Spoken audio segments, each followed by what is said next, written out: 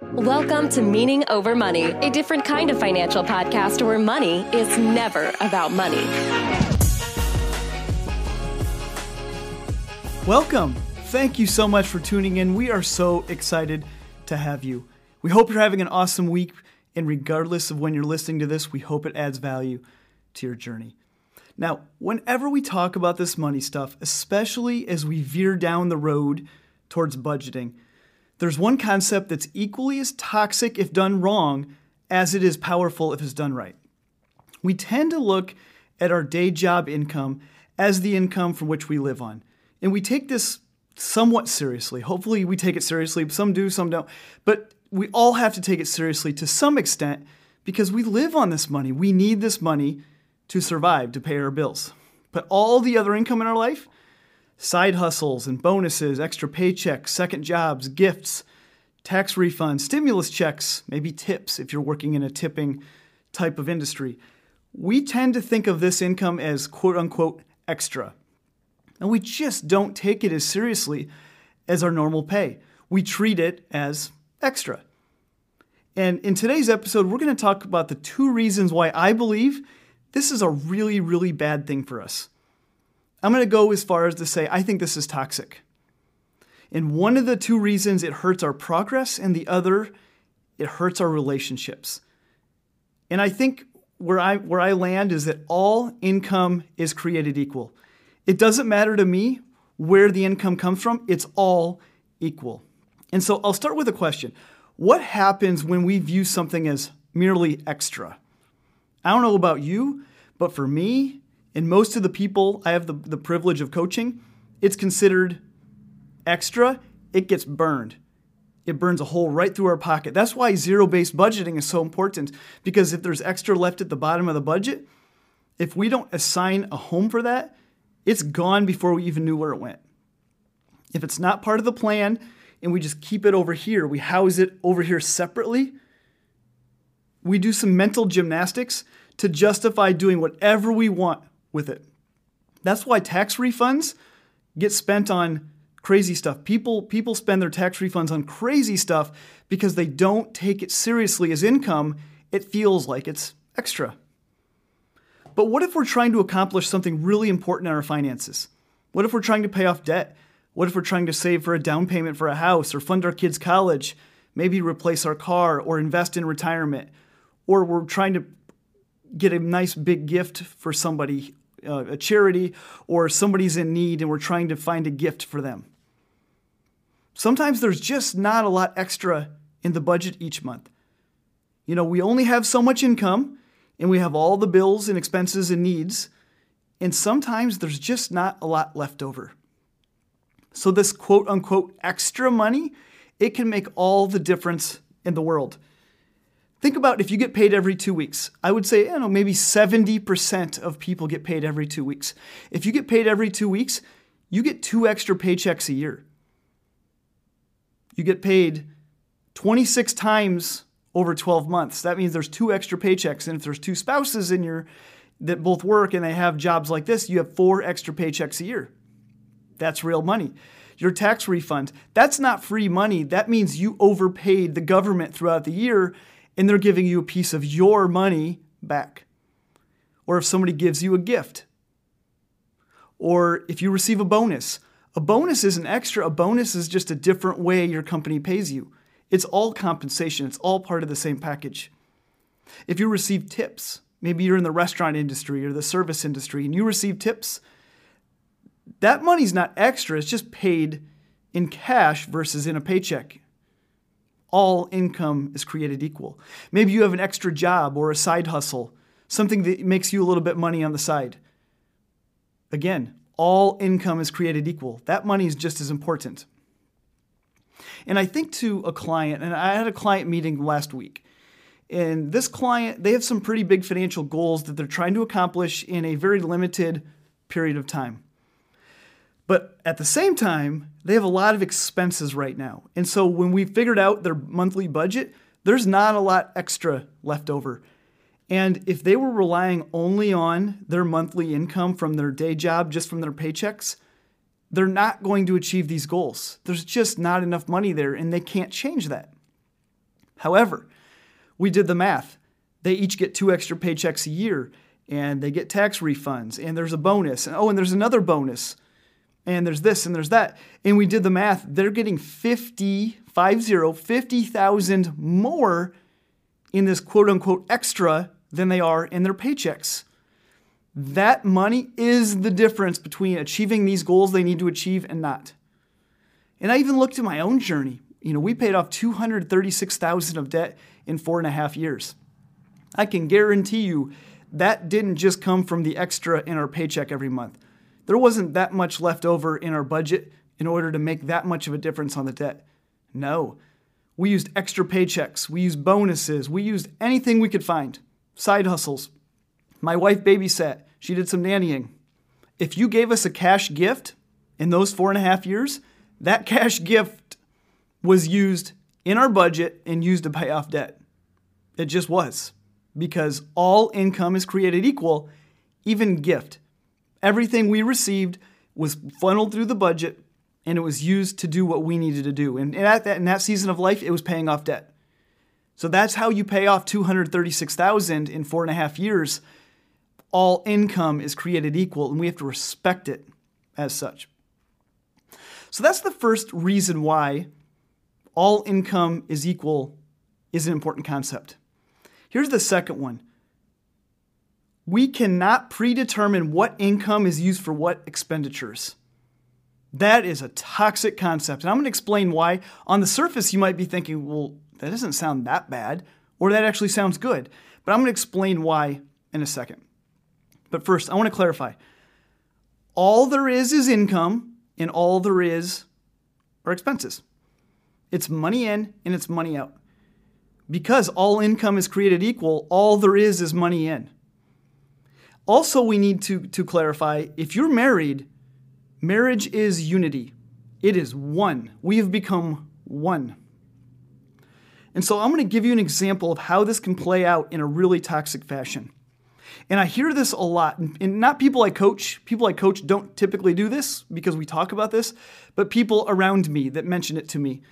And they'll say, his income is used to pay the bills and her income is used to fund XYZ. Okay, maybe that doesn't sound bad, but let me really dig in to clarify what they're saying. What they're saying is that it's his income and her income. That is his income and that is her income. And what you're also saying is that his income is more important. His income pays the bills. We need his income. Hers is for the extra stuff. That devalues her income, which is wrong if all income is created equal. That also puts a lot of pressure on her. If her income is used for XYZ, we're relying on her continuing to make that money in order for XYZ to happen. And if she doesn't make that income, XYZ doesn't happen. That's a lot of pressure. That can lead to resentment, to control issues, to guilt. And does that mean that he gets to make all the decisions around their basic living expenses? About their needs and the foundation of their finances? Because it's his income? Does he get to make that decision then? Because it's his income? What if her dreams change? What if she wants to stay at home with the kids? Does she bear the burden then of not being able to fund XYZ any longer? Because she wasn't able to pay for it because she doesn't have an income anymore. And if you carry that forward, what if she does leave the workforce and all you have is his income? Does that mean he should be making the decisions because it's his income? That's so toxic. How should it work? All we have is money in and all we have is money out. And if that's true, all income is created equal. In the marriage, we need to jointly decide how we're going to handle it. And at best, in our marriage, I made about 80% of the income, she made 20%. And through most of our marriage, I've made 100% of our income and she made 0%. But here's how much decision-making she had. We jointly made every financial decision. Every major financial decision, we did that together. Because it's not my income. It's our income. All of it. It's our income. And I have two stories to really illustrate this, both involving my wife. And I didn't ask her if I could talk about this, so I'm going to have to forgive or ask for forgiveness later. Many, many years ago, when we got out of debt, we paid off the debt, and my wife started to nanny more. And she kind of nannied on the side. So she had her day job, and then she had her nanny job. And I remember she got that first paycheck from her nannying, and she said that she was talking about how she was going to spend it. She was going to use it maybe for personal spending or whatnot. And I said, wait. This is our income. And she goes, well, no, this is my income. I made it doing this. It's not part of our day job. This is my income, Travis. And I said, by that same logic, then, are you saying I get to do whatever I want with my annual bonuses? And she said, well, no. And I asked her, what's the difference? And she thought about it, and she said, you're right. There is no difference. All there is money out, and all there is money in. And so all income is created equal. And so since that moment, we've been in unity. No matter what money we make or how it's made, it's part of the budget, always. Now, there might be more personal spending. If my wife makes more money on a given month, there might be more personal spending. But this money isn't used for personal spending. The money goes into the budget, and then we decide how is it going to be used holistically in our life. Fast forward a decade later. During the middle of COVID, my wife decides she's going to start door dashing. She's going to go deliver food to people, and I think it was really a way for her to get away from me and the kids and be able to listen to her podcast, and she calls it her podcasting time. Maybe she's listening to this podcast. If so, hello, Sarah. And now, when she started doing this, I remember somebody asked her, so Sarah, are you using this money? You're going to use this money then for personal spending? This is a little side income for you to spend however you want? And I remember she told me the story, and she said, well, no, this goes into our budget. And I remember people were kind of dumbfounded by that idea. And even people mentioned it to me. They're like, well, it's nice that your wife can make a little side income for herself. That's not respectful to her. That diminishes the value of her contributions. It makes it sound like it doesn't matter what she does. It does matter. I love her fully, and I respect her fully in whatever she brings financially to the family. I'm grateful for it. And she doesn't have to. She can do whatever she wants. But I'm not going to devalue her by saying, that little piddly stuff you make, you go do whatever you want with it. No, that's not honoring to the marriage. All the money that we each make goes into the budget, and we decide collectively together where it goes.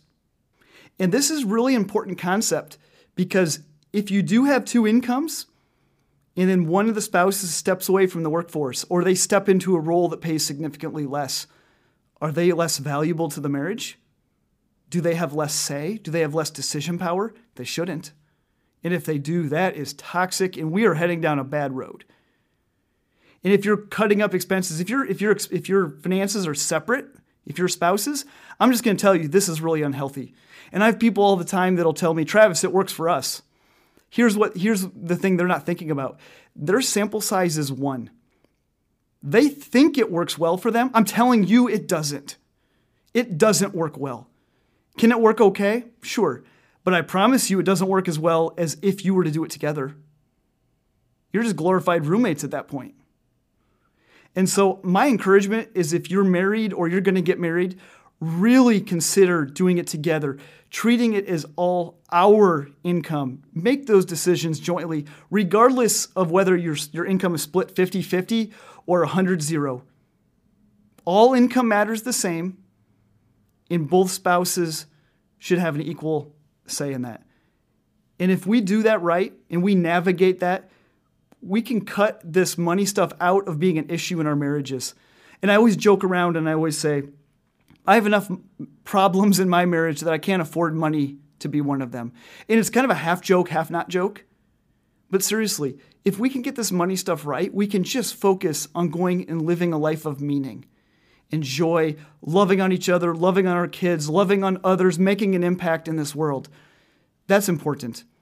Fighting about money, arguing about what goes where. Oh, I don't want to do that. And I don't want you to do that either. You deserve better than that. And arguing about that stuff and having all those conversations, that's normal, but you deserve better than normal. And so after you listen to this, I would love your feedback. Cole and I would love your feedback to hear, what do you think? Have you experienced this? Have you had these conversations? Have you had these issues in your relationships? We would love to hear from you about that. And if you'd like to reach out to us outside of the podcast, you can find Meaning Over Money on Instagram. You can find me, Travis Shelton, on Instagram. You can find our YouTube channel. And of course, we always have Meaning Over Money, the financial course for young adults, where we teach young adults how to live for the meaning and not for the money. And that's at meaningover.money. And we love our podcast listeners so much that if you want 25% off of any of our courses, you can do that by using the promo code podcast25, podcast25. So if you want more than the podcast has to offer and you want to go deeper, we want to be there for you. That is a great option. But if it's not an option for you, we hope you continue to enjoy our podcast, and we hope that you take relevant information from it and it adds value to your journey. Take care, guys.